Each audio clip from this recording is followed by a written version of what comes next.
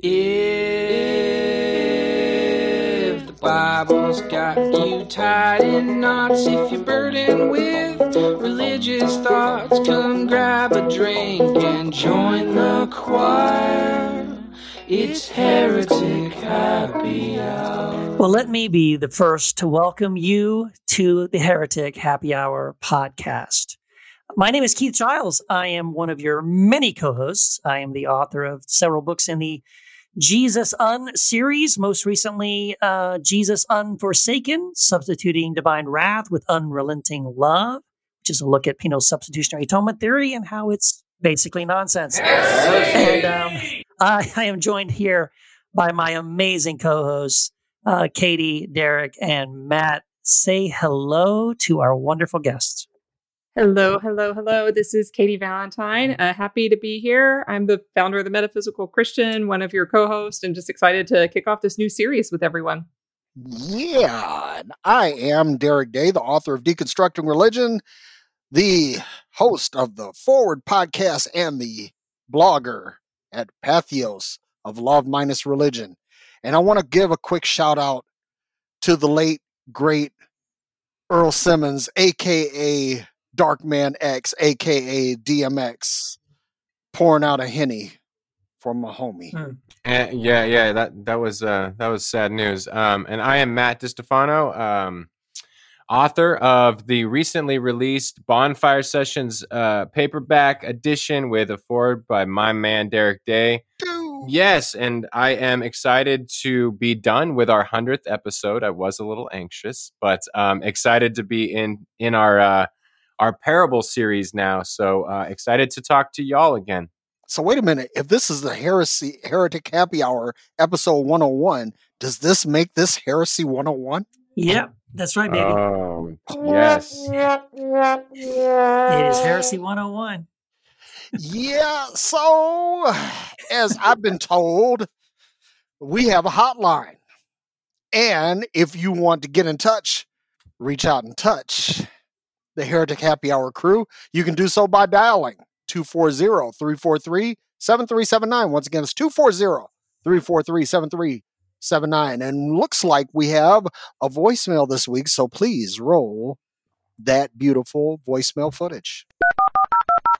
Hey, Heretics. My name is Aaron. I'm from Texas.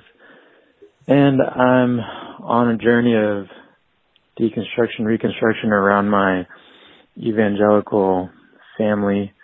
And as I pull away from our tradition of what I've grown up with, I'm still kind of stuck and surrounded by the same old type of stuff that you would expect.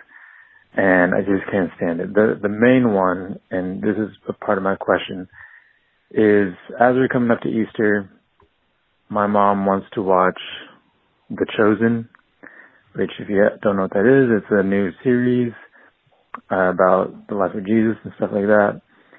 I could not get through the first episode. It felt like exactly what an American would do with the life of Jesus. Now, I can appreciate the liberties they take with the narrative, but it just feels so American with the dialogue, the acting choices, all the type of thing. So I'm wondering, have y'all seen it? What do you think? Do you like the liberties it takes? Do you care for the accuracy? Do you hate it? Or whatever? Thanks, and thanks for doing the podcast. It's helped me a lot in my journey. Thanks. Well, awesome, Aaron. Thank you so much for giving us a call and to bring that up. You know what? I have not watched it. I've heard other people kind of talking about it. I have watched one episode that someone shared online, and it was the episode where Jesus goes and speaks to the Samaritan woman. And I have to say, actually, I mean, I'm not seeing the entire thing. So just judging it on that particular episode that I watched, I kind of liked it, actually. I know it takes liberties with the text with the scripture, but actually, I kind of like that. I kind of like things that take me out of that sort of expectation. Like, you know what I mean? I've seen so many of these stupid, movies about Jesus, and I'm actually relieved that, number one, he doesn't look British. He doesn't have blue eyes. He doesn't talk with a British accent, or he doesn't sound like some Shakespearean, trained actor. So all of those reasons, I thought, okay, I kind of like that he just kind of talks like a normal person would talk if they spoke English and they were in the Middle East. So how authentic can you get? So I don't know. Yeah, I liked it. I kind of thought they did a good job, at least again in that particular scene about the Samaritan woman. They did a good job of emphasizing, I thought, the right points, and they didn't get too religious, whatever. So again, I can't judge the whole thing. That's all I know. But I want to see it. I mean, I was planning to watch it, so I guess I'll let you know what I think after I watch it. I haven't seen it yet. I've been watching The Windsors, a parody about the royal family on Netflix lately. And things like The Chosen are part of my, definitely part of my work life. So I just haven't carved out the time for it yet.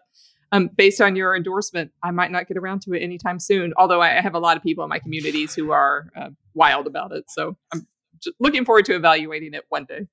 Yeah, whenever I need to go and look up the life of Jesus, I go for one of the more thorough biographies like Life of Brian. That's beautiful. Or the series Black Jesus. Oh, that's the show right there. That show is so fucking funny, dude. It's the shit. Did it get canceled?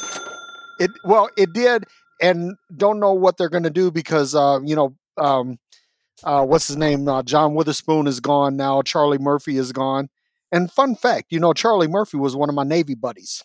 No way. Get out. Yeah. Yep. Oh man. So you have an insider track to like Dave Chappelle? Yeah. Well, I mean, no.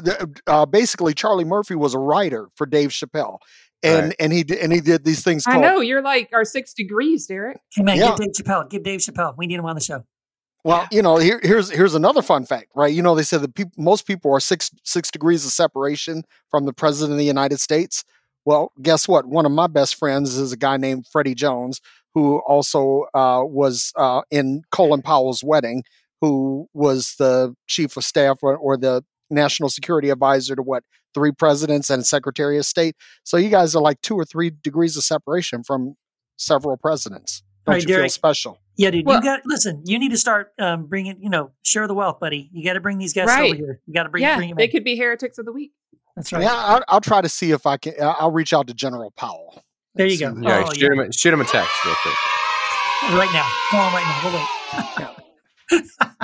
Matt, have you seen the show? No, I haven't seen the show. I don't plan on. I'm glad Derek mentioned Black Jesus because I honestly do not like any of these dramatizations. I I know this is blasphemy on this show. I didn't even get into the Messiah. It was okay. Wow. But I wasn't like. I like the Messiah. I like the Messiah. It was fine. It was fine. Awesome. Okay. Oh, look at Keith. Woo. Hey, but spoiler alert, when he shot that dog. Shh, don't say that. Don't tell him about that. Spoiler alert. It's so good, man. I love the Messiah. It's all right. Matt, this is your true coming out right here. It's about the Messiah. There we go. Yes. I'm more outraged by this than anything else you said. Man, this is creating outrage porn on the show. Oh my gosh. I feel like we should. Go ahead, Derek.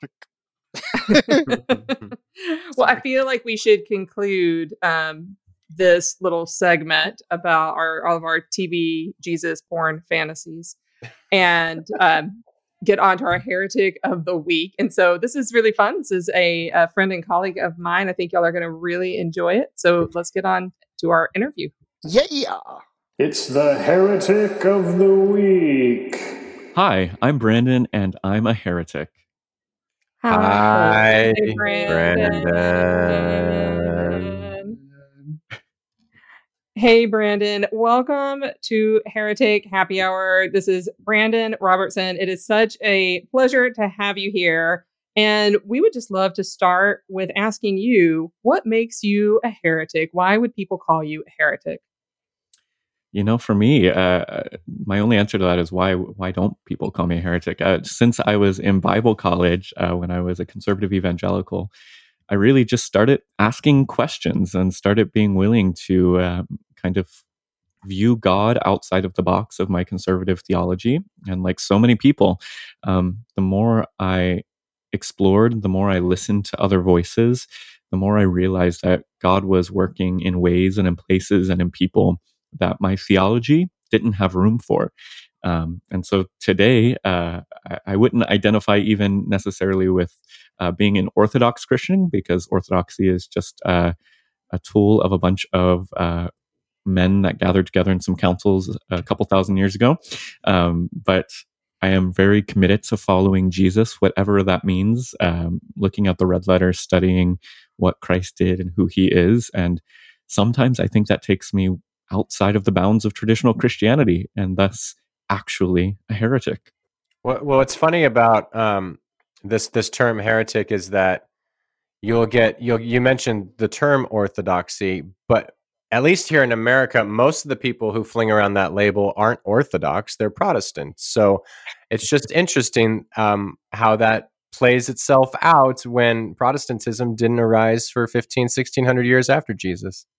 Yeah, that's so true. And I mean, you're absolutely right. I think so many of us on our deconstruction journey, at least I'll speak for myself, I actually did stop by authentic, legitimate Orthodoxy for a little bit. And there is so much richness and broadness in that version of theology that Protestants have completely thrown out the window for this really fairly new theology that's no more than 500 years old. It's pretty ridiculous. Well, but that's because they kind of look like Catholics.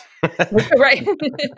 too many mells, too many smells. But you're not the first person in their deconstruction who has told me that there was like a brief flirtation with orthodoxy, and then ultimately, though, kind of rejecting the label of orthodox because maybe that can be too limiting. Yeah, totally. I feel like the journey from people that I have spent time around is, if you're coming from conservative evangelicalism, you begin your deconstruction probably by stopping by Anglicanism at some point and then moving a little bit further, maybe towards Catholicism, and then you get to Orthodoxy, and then you're just jumping off the deep end after that. And it's a free fall into whatever people end up being. But yeah, it's interesting how so many of us begin the journey of deconstruction and begin the journey of walking outside of evangelicalism in particular by first sticking within pretty traditional, some might argue, the most traditional forms of Christianity, which would be obviously Roman Catholicism, Eastern Orthodoxy, and even Anglicanism to some degree. But yeah, my journey now, I'm Christ adjacent, you might say, when it comes to Christian traditions. But I feel like the people that occupy this space are way more fun and way more open-minded than the kind of Christians that I spent my growing up years around. Now, there's one question that I wanted to hit you with. It says that you identify yourself as a contemplative Christian. Tell us about that. I'm really fascinated by that. Yeah, I think for me, that means I've been really influenced by the work, like so many others, of Father Richard Rohr, who founded the Center of Action and Contemplation. And I really think that those are the two terms that sum up what Christian life and practice should actually look like. It's a path of contemplation, which for me means it's rooted in Jesus' teaching that the kingdom of God is within us, and that the kingdom of God is something that's present here in the world right now, but it takes a sort of spiritual renewal to begin to perceive it, to perceive the presence of God in and through all things and all people in all moments. And that usually, in order to perceive that, comes through practice, whether that's prayer, whether that's meditation, whether that's going on walks and just trying to slow down and be in the moment. That is what my spiritual practice has primarily looked like for the past few years, just being willing to recognize that God is present even when I don't feel God in the same way that I was told I was supposed to when I was a charismatic evangelical. And it's that contemplative posture, it's from that contemplative place that I find the fuel and empowerment to then take action. And so I also see Jesus primarily as a socio-political figure in the first century who came with this radical message of how to reorganize our lives and our societies in a way that aligns with God's intended purpose. And it's from that well of energy and grounding that you get in the contemplative life that I feel like we are empowered to be able to actually take the action and begin to reform our own lives, and from our own lives, our own cultures and societies, countries, and hopefully world, into the vision of what Jesus taught was God's economy, the kingdom of God on earth as it is in heaven. It sounds like you've taken Brother Lawrence's practicing the presence and actually finding God in the moments. And that's really beautiful. Totally. And I love that book. I find a lot of actual contemplative practice is very difficult for me. And I've always felt like a spiritual failure in some senses because I am terrible at actually doing like sit down and meditate for an hour.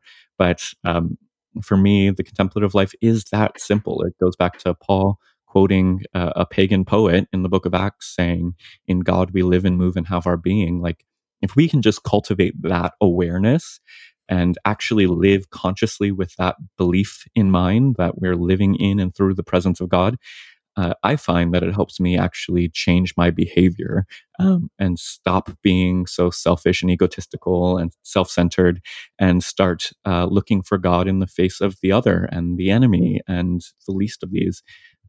And so I really do think that level of contemplative practice or awareness is necessary if you're going to have a sustainable movement towards justice and movement towards action and activism in the world.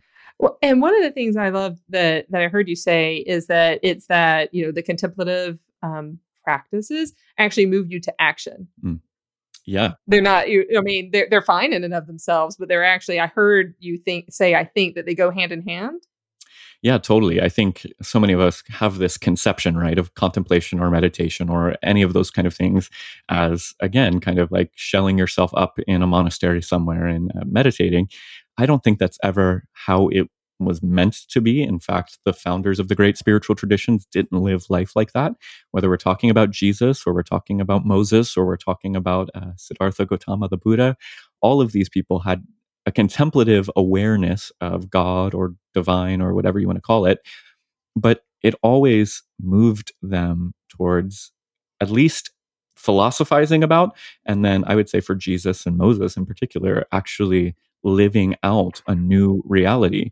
But you have to be able to perceive that new reality you want to create before you can actually begin creating it. And I think that perception comes from just the fundamental conscious awareness that God is present in and through and for all things and all people.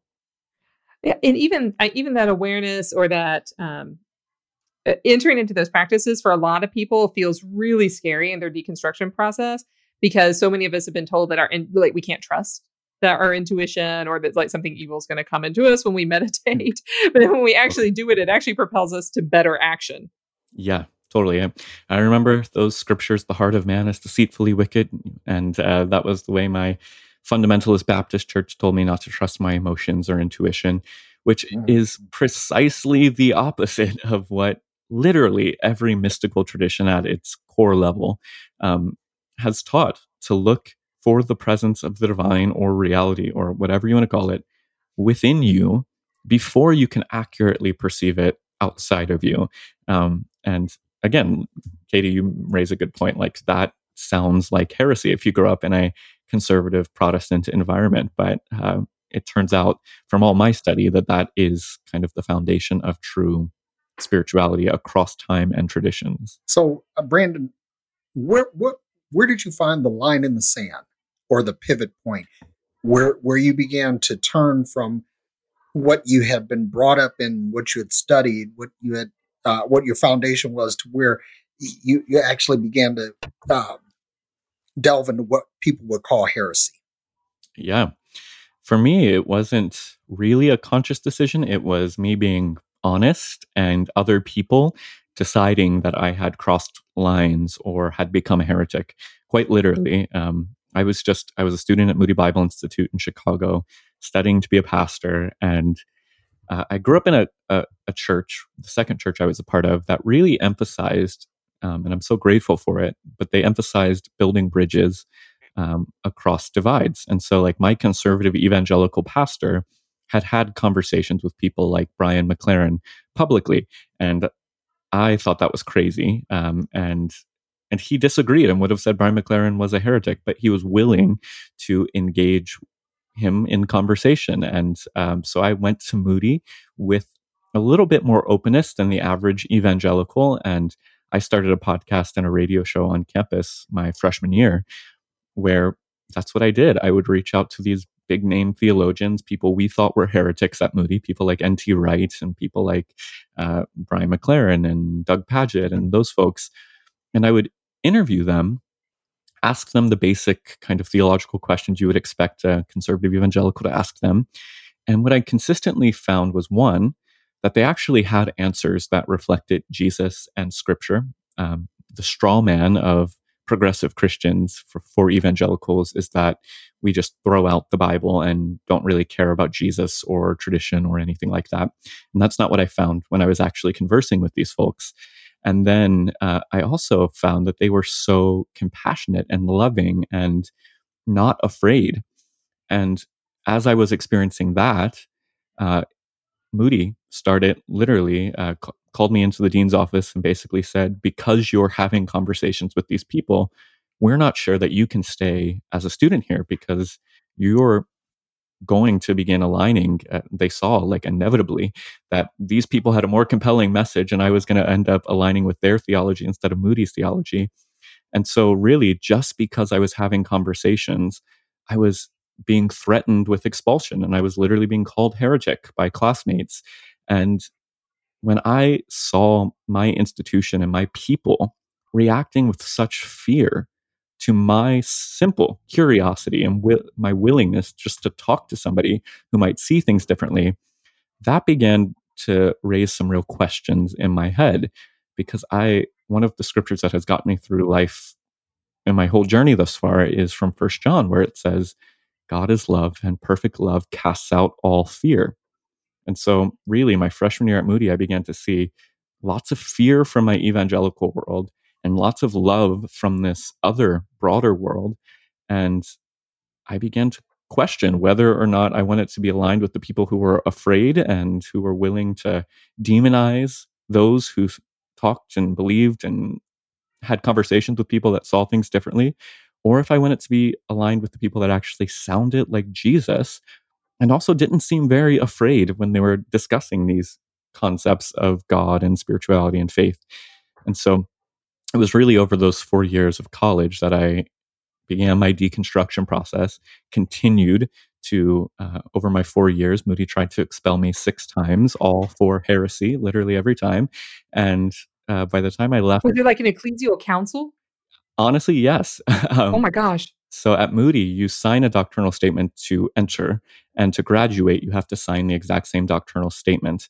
And first of all, that's insane. What academic institution says we want you to come in and leave with the same thoughts? But they were really worried, and I was a little worried that I wouldn't be able to actually sign the statement at the end of my 4 years. And so I would go sit between the dean of students and the chaplain, and I met with the president. And before they graduate, they literally had faculty in a room, and apparently they discussed the students that are on probation and might not graduate again. Not because I was doing drugs or anything fun, but because I was talking to Brian McLaren. Like, are you kidding me? So, because you're talking to like the N.T. Wright, who I don't think of as progressive, right, at all. Yeah, I mean, he was a big deal at Moody. We brought him to campus, and they literally the next day after N.T. Wright spoke, they did an event that all students were required to go to called the Right Response. Oh my gosh! And they literally just refuted his terrible theology. So, I'm opposing this just on the pun. Yeah, like on the pun alone. Honestly, it was terrible. And I used to think that Moody was a bastion of grace in the sea of Protestant seminaries. I thought so too. I went there because, one, Moody's big pull is that it's in the heart of downtown Chicago, which honestly is a terrible strategy for them. Because that was the other thing. It's like, you don't put a fundamentalist school in the heart of one of the biggest cities in the country, because as soon as the students walk off the campus, you're in a real world and you're having experiences that directly contradict your beliefs and theology that you're being taught in the classroom. So that was Moody's, I think, big downfall. And since I've graduated, there's groups on Facebook of hundreds of Moody heretics. There's literally a group called that, of people that had the same kind of experience as me, like just being in Chicago, seeing God in all the places God wasn't supposed to be according to our theology. That's enough to get somebody to say, I'm not going to believe this crazy brand of Christianity. No offense to any evangelicals listening, but and embrace a more progressive, inclusive, open version of faith. Well, it sounds like you're finding. I don't know if I'm wording this correctly, so help me out. But it sounds like you're also finding again that transition from contemplation to action. Yeah. Right, in our context today, like Jesus had his context, Paul had his context, and we have our context. Yeah, no, totally. Yeah, and I think that's probably the most authentic. It always sounds arrogant to say it that way, but I think that's probably the most authentic reading of Jesus. Is Jesus didn't come to create a religious movement; he came with, again, a socio-political message and method that can be contextualized into any religion or any culture.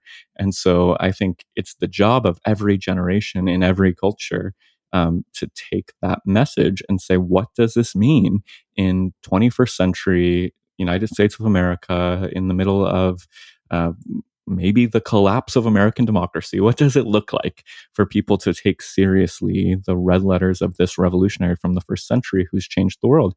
And I think oftentimes those who ask that question will be led in a path that actually puts us in opposition to the institutions that bear the name of Christianity and claim the power of the way of Jesus. Well, Brandon, I don't often speak for our listeners, but I'm going to tell you that they're going to enjoy all of this. And I know that they're going to want to check out your work if they haven't yet already.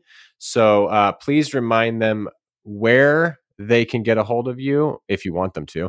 They're good people though. So, and if you have any projects that are coming up or that you've just recently done that you want to talk about.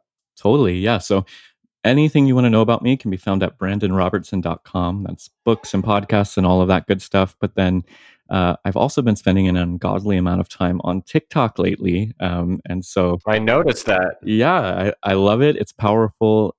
It's so much fun. And so people can come over to Reverend Brandon Robertson on TikTok and get involved in some of the heated debates between me and conservative 15-year-olds. So that will be fun. So 2 points of clarity there. Brandon, will you kindly spell your first name? Thank you for that. It's BRANDAN Robertson.com. And I've opened TikTok one time. It kind of scared me. Derek, are you on TikTok? I am, but I'm not an active participant. Yeah. Okay. So y'all are convincing me. I'm going to check it out. And Brandon, can I put in a plug for one of your books? For sure. Anytime. Yeah. So you should all pick up True Inclusion. Well, thank you for that. Everyone should pick up True Inclusion. That's probably how I first got to know you, was in reading that book and talking about different ways to be inclusive. I think specifically in a church community, but it's definitely not limited to a church community. Totally. And if I'm right, I think we have a course coming out soon about True Inclusion if people want to get involved in that too. Yeah? Yeah, we can put the link in the show notes for people. Cool. Yeah, it's been so great to be able to work with you on putting together a little curriculum to help people think about what it means to be intersectionally inclusive. So, yeah, it's super complex and fun. So, awesome. Well, thank you, Brandon, for coming on. Brandon. Appreciate your time. It's so good to be here. It's been smoking hot, man. I really appreciate it. Serious. That was great. I don't think I was in that one. Was I there for that one? I don't think I was there. Were you talking? I didn't hear you. Maybe my mic wasn't plugged in. That might have been the problem. Old man Giles. No, it was really fun for me to be able to talk to Brandon in this way. I've known Brandon for a few years. So yeah, thank you so much, Brandon, for kind of sharing some of your insights and story and journey with us. I bet he likes the Messiah, though. Are you going to hold that against me? Yes. I mean, more normal people like that show. I just can't imagine. Whatever. Can we just move on to our topic? That's a good idea. That's a good idea. Who's going to introduce the? You do it. Go for it. Tell us what it is, man. Well, I'm glad you asked because we're going to talk about the parable of the prodigal son. And I love the prodigal son because the prodigal son illustrates that people were never separated from God, but only in their own mind. Yeah, I have said before that to me, if all we had of the red letters, if all we had was from the teaching of Jesus was like the prodigal son. I mean, I think that in itself, if you think about the culture that it was spoken into, what it says about the father, because he's telling this parable, it's actually part of a trilogy, right? A trio of parables, and each one of those three parables is kind of making a similar point, but in a different way about, like, he's saying, this is what God is like. And to me, it's such a beautiful thing because what it does, it just destroys this idea that God is wrathful and angry because God doesn't, because God is represented by the Father in this story, right? And there's the only person who's calling out for judgment or any kind of justice or payback is not the Father, it's the older brother. And I love that. To me, that's such a powerful parable. I think it's a beautiful picture of God being a loving father, a God who doesn't judge, who doesn't condemn, who doesn't even not even a little bit. Like, he doesn't even go, yeah, I told you, I knew you'd come back. Yeah, there you screwed up. I mean, there's none of that. It's just, celebrate, you're back. Let's have a party. Listen, one time I preached this at a revival and it was the biggest altar call that I ever had, because it's this whole thing about the father seeing his son coming to him. Now I'm going to the end of the story to illustrate this point, but it basically, this father, every day he's standing on the driveway and he's looking out and he's saying to himself, today is the day that my baby comes home. Today is the day. And he did that faithfully. So when the son actually came to himself and came home, oh boy, I'm having preaching flashbacks here. I'm looking for my organist, Start singing a song, right? Ah. Before we go on this parable, can I just say something in general about parables? And I think people need this as a reminder that parables are here to be teaching tools, and anyone who draws too much theological doctrine and dogma from it, I think, is kind of missing the point of a parable. It's to get us to think. And so even as great, I mean, I think this parable is a great thing. I think maybe Katie's going to have a little different take from what I hear in our notes, but I think it's a great parable, but I would never want to draw too many conclusions theologically based on them. And I think that's what too many people do. So just a reminder that there are many ways to interpret parables, many angles to come at them. And I think the layers of meaning are there so that we don't get too dogmatic about them and just allow them to help us, to get us to think. They're almost like a Buddhist koan, which is going to get us to think a little bit differently. And they don't really give you the conclusion. They make you tease things out. Mm-hmm. Yeah, I like that. And I think another important debate in parables, there's not one way to interpret them. There's actually a lot of debate in parable theory. And Keith kind of alluded to, like, obviously the Father is God. I actually don't think so. I'm not one who interprets parables as strictly as an allegory. Like, we can say that the Father is God and the Son is us, or whomever. So I prefer to try to look at them a little more holistically. And Matt is indeed correct. This is not one of my favorite parables. Yeah, I know. I've experienced it used pretty abusively, and there's sort of this overtone of, I think the older brother kind of has a fucking point. Like that's something we should listen to. And there's this sort of overtone of kids are always the wayward ones who are horrible and they go off and do bad things, and then the parents are always so loving and generous and just accept them back with all their kind hearts. When there's maybe other ways to read this or understand this. Maybe that son had a really good reason for leaving home. And so if I take it out of the allegory where the father has to be God, then it gets interesting. That's actually good, Katie. I mean, I've never actually looked at it from that standpoint, but one of the things that I look at is that from a parenthood standpoint, it says a certain man had two sons, and this is saying that there is no separation between the love of a parent for the children based on their behavior. That's the first thing that I take away from it. And as a father who has 5 sons, and all of these guys are different, and they all have their own little idiosyncrasies and hangups. There is nothing that I wouldn't do for any of them. And if they wandered off and got caught up in something that was just completely sideways, not only would I be standing on the driveway looking for them, I would have been doing what the older son apparently did, because see, the older son clearly was spying on the younger one. He knew what he was doing. But my thing is, I wouldn't just be waiting for my sons to come home. I'd find out what pig pen they were in. And there was a part of me once that would have gone into the pig pen and snatched them out.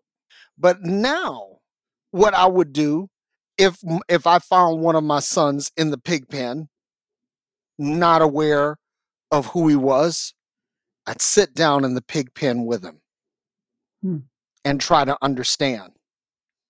One quick thing. If you guys have never seen the movie Gang Related with Tupac Shakur and Jim Belushi, that is the best cinematic illustration of the prodigal son that you will ever find. Wow. No, I've not seen that. Yep. Now you're curious. So Yes, I am. I put it on my queue there. Well, so, I know we're all going to take a turn and say something about it. Like, so I hear what you're saying, Katie, and I'm curious to hear more about, the other ways maybe you've heard the parable used in the past, maybe in sort of negative or toxic ways. And I'm sorry if that happens. I mean, but I guess for me, I don't see that, like, in other words, I've heard people preaching and use all kinds of passages to teach all kinds of crazy shit. But I don't blame the text for that. I think, well, that person really wants to see something there that isn't there, and they're using this now to justify something. But that's not what the text is doing. That's not, like in this case, I wouldn't say that's what Jesus is doing. So for me, when I look at if you start in the beginning of that chapter, it's Luke chapter 15. Mm-hmm. The reason we get sort of the background for why Jesus tells these 3 parables in succession, right? So it says the tax collectors and the sinners, quote unquote, were all gathering around to hear Jesus, and the Pharisees are upset about that. The Pharisees and the teachers of the law, and they say, this man welcomes sinners and eats with them. And so then Jesus tells these 3 parables. And so in my mind, the setup is Jesus is hanging out with sinners. Pharisees are pissed off about that and don't get it. They're like, hey, Jesus, you're supposed to be this holy man. What are you doing hanging out with these sinners? So he tells the first parable, which is about a shepherd who leaves the 99 and goes out to find the lost sheep. And then the second one is a woman, which I think is fascinating, by the way. So we have 3 things: a shepherd, a woman, and a father, which in sort of Trinitarian thought, that would be the son, the shepherd, the spirit, which is a woman. So God is represented as a woman. And then the final one, the father. But I digress. So then the second one is a woman who's lost some coins, and she sweeps the whole house till she finds the coin. And then we get the longer one, which is this one, the prodigal son, which is the longer sort of story, which has already set the pattern that, I would say that it is saying that it's sort of that God is like a shepherd who leaves the 99 to go to find the lost sheep, or God is like the woman who lost the coins and swept the house until she found the one coin and then rejoiced because she found that one coin, even though she had all these other coins. And then the prodigal son story, which is fascinating because I don't think the prodigal son he doesn't correlate to the lost sheep, or he doesn't correlate to the lost coin, because the father, as you mentioned, Derek, the father doesn't go and seek after the prodigal son. He stays home and he just waits for the son to come home. And when he does, he receives the son, no judgment, no anger, no I told you so's, absolute love and acceptance. Yep. But the one that the father goes out to seek out is the older brother. And when he done, so now again, so it's if it is God in these parables, if it's God, the shepherd seeking the lost one, quote unquote, the lost one or the sinner as the sheep, and then the lost coin is, the Spirit of God is the woman seeking out the lost coin, then it's the father seeking out, again, not the quote unquote sinner who was the son who went out and, hung out with prostitutes and spent his money on the pigs and all this other stuff. Which again, the Pharisees would have said, yeah, that guy was a sinner. It's God going out to the older brother, which I would say is the Pharisees. What I think Jesus is doing in that parable is saying, look, and what God is seeking after is the sinner, but the sinner isn't these people you think are the sinners, that you're upset these people I'm hanging out with, the drunkards and the prostitutes and the tax collectors. I know you think they're the sinners but they're not. It's you. You're the older brother standing on the outside, and God is coming out even to you guys to say, hey, listen, all I have is yours. And let's rejoice and celebrate, right? That all of us are connected. We're all human beings. We're all brothers and sisters. So that's what I get out of it. I guess that's why I appreciate that parable so much, and the trio of parables, because I think if we start at the beginning, we can understand what Jesus is, the point he's trying to get across in those three parables. And I think the way it comes across, especially in the third one, in the prodigal son story, I kind of see some interesting, cool things being said, and mercy being shown even to someone like the Pharisee. This is the thing, that religion messes everything up because it demands obedience, it demands adherence, it demands, adherence to dogma. Right. And here you have the older son saying that, hey, I've followed you. I've done everything you asked me to do. But the father is saying that my love isn't contingent upon your behavior. My love is based on the fact that you are my son. And that is, if you look at it as the father being an archetype of God, this is what God is saying, that there is no separation or judgment or favoritism based on behavior, but it has to do with the fact that you are indeed a son, a child, an heir. And so when I look at this, I'm going to tell you something. If there is any Bible story that still gets me in all the feels, it's this. It's this, because it's the reminder that no matter what I do, no matter where I've been, that there is a ring to be put on my finger. There is a robe for me to wear, and there are sandals for me to put on. And that ring is the signet, which represents authority. That robe indicates the relationship or the oneness of family. And the sandals represent ownership, because slaves did not wear shoes. Cool. Yeah. So when I look at all of these things, I'm looking at that this son had went off and squandered all he had. See, here's the thing. He was a son and he was mature. So because he was mature, a son is considered equal to his father. So there's something that Jesus is saying here too, that sons have equality with the father, and sons have the authority to ask for whatever is due them based on inherited right, and that they are able to take whatever is given to them and do what they please with it. Wait, Derek, I've got a little lost there. Are you saying before he came back? Or No, after? I'm saying before he came back, because the story begins. A certain man had two sons, and the one came to the father and says, "Give me my inheritance. Give me what is due me." And the father didn't hesitate. He didn't say, "Well, I don't think you're ready. I don't think you're mature. You're not really my son." He didn't qualify that at all. He simply gave him what is due. See, this is a really key thing, because religion puts a qualifier on what you get. That you can only get what you deserve if you are obedient, if you follow the rules. But this son asked for something, and the father probably knew what this kid's character was like and gave it to him anyway.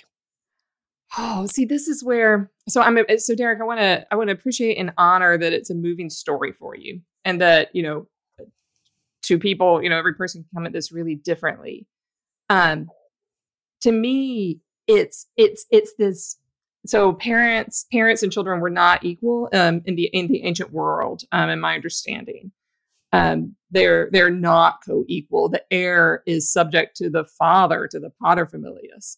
And we see that disturbingly replicated in the household codes, like in Ephesians and Colossians, where everything comes down to one man who's the husband, the father. I disagree. And slaves. Well, let me kind of finish the thought, and then we'll. But it just, in the ancient world in general, sons didn't have equal rights. The father had the power, the most power. But the assumption here is that the kid is a bad kid before he leaves. So where I'm kind of, and I'll say my anxiety has been rising all day. No, we were talking about this because there's so many elements to me of this story that can signal abuse. This is, and I'm getting this from, this is not my original scholarship at all. This is from an article by Marianne Beavis. It's about 20 years old now, from an edited volume called The Lost Coin. So I want to recommend that book. And the first time I read this article, I was like, holy shit. And it's never left me. And it's been probably 20 years since I read it. But why did the son leave? And when the son leaves, he engages in behavior that's indicative of someone who's been abused. And then when he has no other options, he comes back. And then the father says, look at all this great stuff I'm going to give you. So he just enters right back into that cycle. Do I think that that's Jesus' original intent in telling this story? No, I don't. But I have a hard time as well as seeing this as like automatically the parent must be kind and generous and know everything, and then the kids just must be horrible. And I also don't want to equate sinners with Pharisees as well. I think this we might be able to see this a little more broadly, or at least I'd like to see this a little more broadly than this person, than equating an allegory, I guess, with the story. And so that's, I think there's some different dimensions of the story. But when the son comes back, no matter how many rings are on his finger, he's still not in charge of the estate. Gotcha.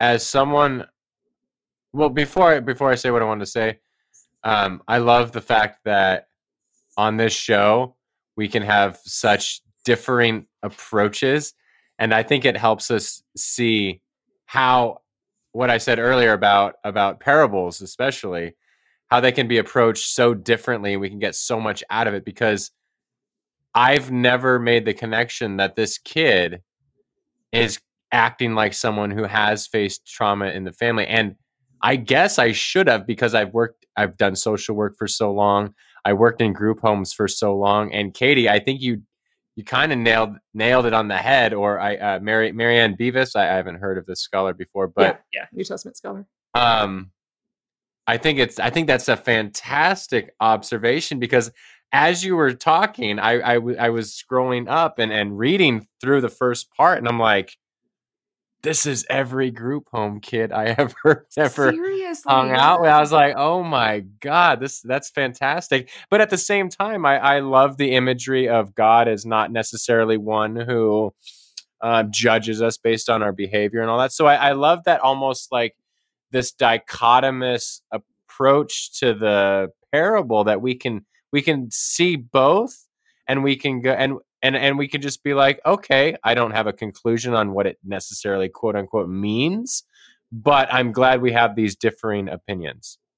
Yeah, I think, it's just, I hear what you're saying too, Katie, and I definitely want to appreciate the way this parable could come across to people who have gone through, abusive family relationships and things like that. And so, again, as you're saying, that Jesus didn't intend this at all in his parable. This is not what he's trying to say in the parable, but it is something that if you have been through an abusive relationship with your parents, it hits you a certain way. It hits you a different way. And so you might not be able to not hear it without having some of those triggers, right? Is that what you're saying? Oh, yeah, definitely. Well, definitely. And just, subtext of the ancient world. I mean, this parable only appears in Luke 15, right? So, is this directly from Jesus? Is this from another source? Who knows? But a culture of hierarchy is so embedded in the ancient world. Is it reflected in this story in ways that even the original authors, speakers might not have been aware? Right. Because like the kid really gets one over on his father, right? He takes his inheritance early before he's died. It's like having an estate sale before someone's died. And then he goes and hangs out with pigs. I mean, he's doing every fuck you he can to his father and still has to come back at the end. Right. And so if it is an abusive relationship, then right. It's, that sucks. Yeah. I've never considered it from that aspect, and that is definitely another dimension to be considered. But what you were saying about sons and fathers is that in the Hebrew culture, and this is part of the scandal of what Jesus said, when Jesus called himself the Son of God, that was an implication that he was equal to God, and that was part of the scandal of what he was saying. So here, when Jesus is saying a certain man had two sons, he didn't distinguish them as children or immature or unready or unprepared. They were sons, which meant that they had the full run of the joint, just like the father. That was the what I took away from it. Now, of course, your mileage may vary, but what when he says a certain man had two sons, he didn't say that they were minors, that they were incompetent, that they were not ready. The one son asked for his share of the inheritance, and the father gave it to him. That said that basically everything that the father had, that it was subject to a marker call by the sons. And that's what the son did. Now, whether or not he was abused or not, well, that we're reading between the lines there. But what I'm saying is if we read what's on the lines, that he asked for what was due him, he received it, and then he took it and he did something.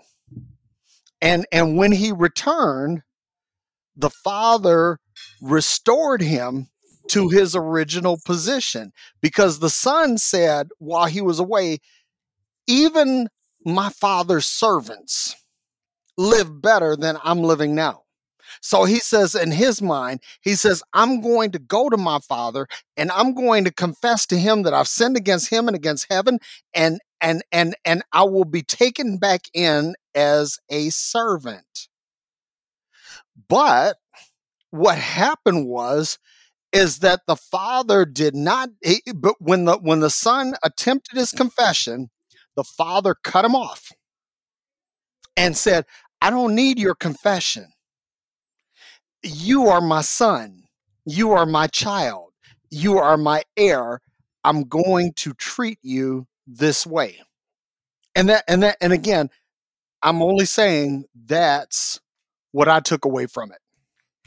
Yeah, I think where I'm kind of wanting to nuance some of that is, Jesus doesn't ever really call himself the Son of God in this gospel, but still everything is coming from the authority of the Father. So even if we can see the son as co-equal with the father, which I don't think I can, just in the ancient world context, that's still coming because the father has granted it so, not because there's like inherent equality. Like everything is happening because the father says that it can happen. And there's so much maleness in this story, so much maleness everywhere. That it's just like it's hard for me to get to the goodness of the story with all of these, with all of these dimensions. Yeah. So one thing that I do think is interesting, though, in what you're saying, Katie, is to consider like the implications of what if this was the story of the prodigal daughter instead. And I know that's not the parable we have, but I do think it's fascinating to think, what if Jesus had said there was a man who had a daughter?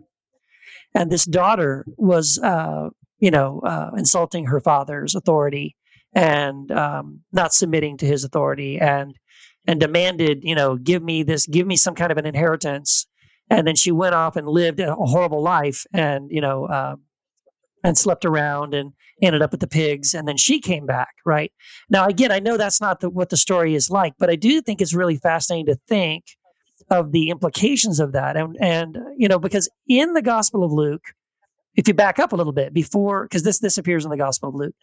And so this is chapter 15, but in verse 7 of Luke, we have an example of where this woman who's a prostitute comes into basically a dinner party where Jesus is sitting.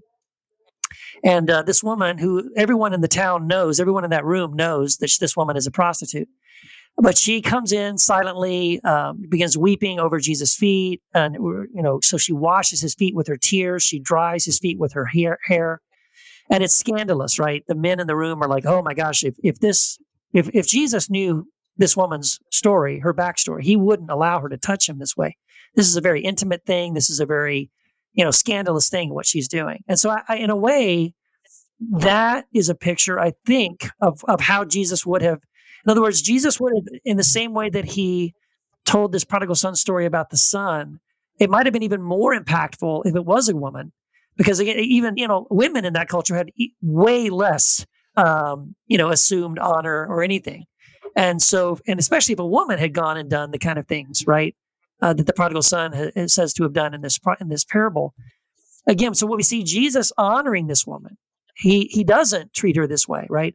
So I think in Jesus' mind, even if it was a woman, it wouldn't have changed the story. The story still would have been a story of forgiveness and redemption and honoring, the child, whether that child was a man or a woman. But it is fascinating to consider the possibilities of like, wow, how interesting would that have been if the gender of the child had been changed. Well, I think if we do that today, which I think Jesus would be okay with, to kind of adapt it for a modern age, I think it would be different if the gender was changed, if there was changes all around. And I think that's the beautiful part of parables, of teaching tools. I think we should tell parables and stories like this and quote unquote update them so that they fit our current cultural context. I feel like you have a story in you, Matt. Do you have an update?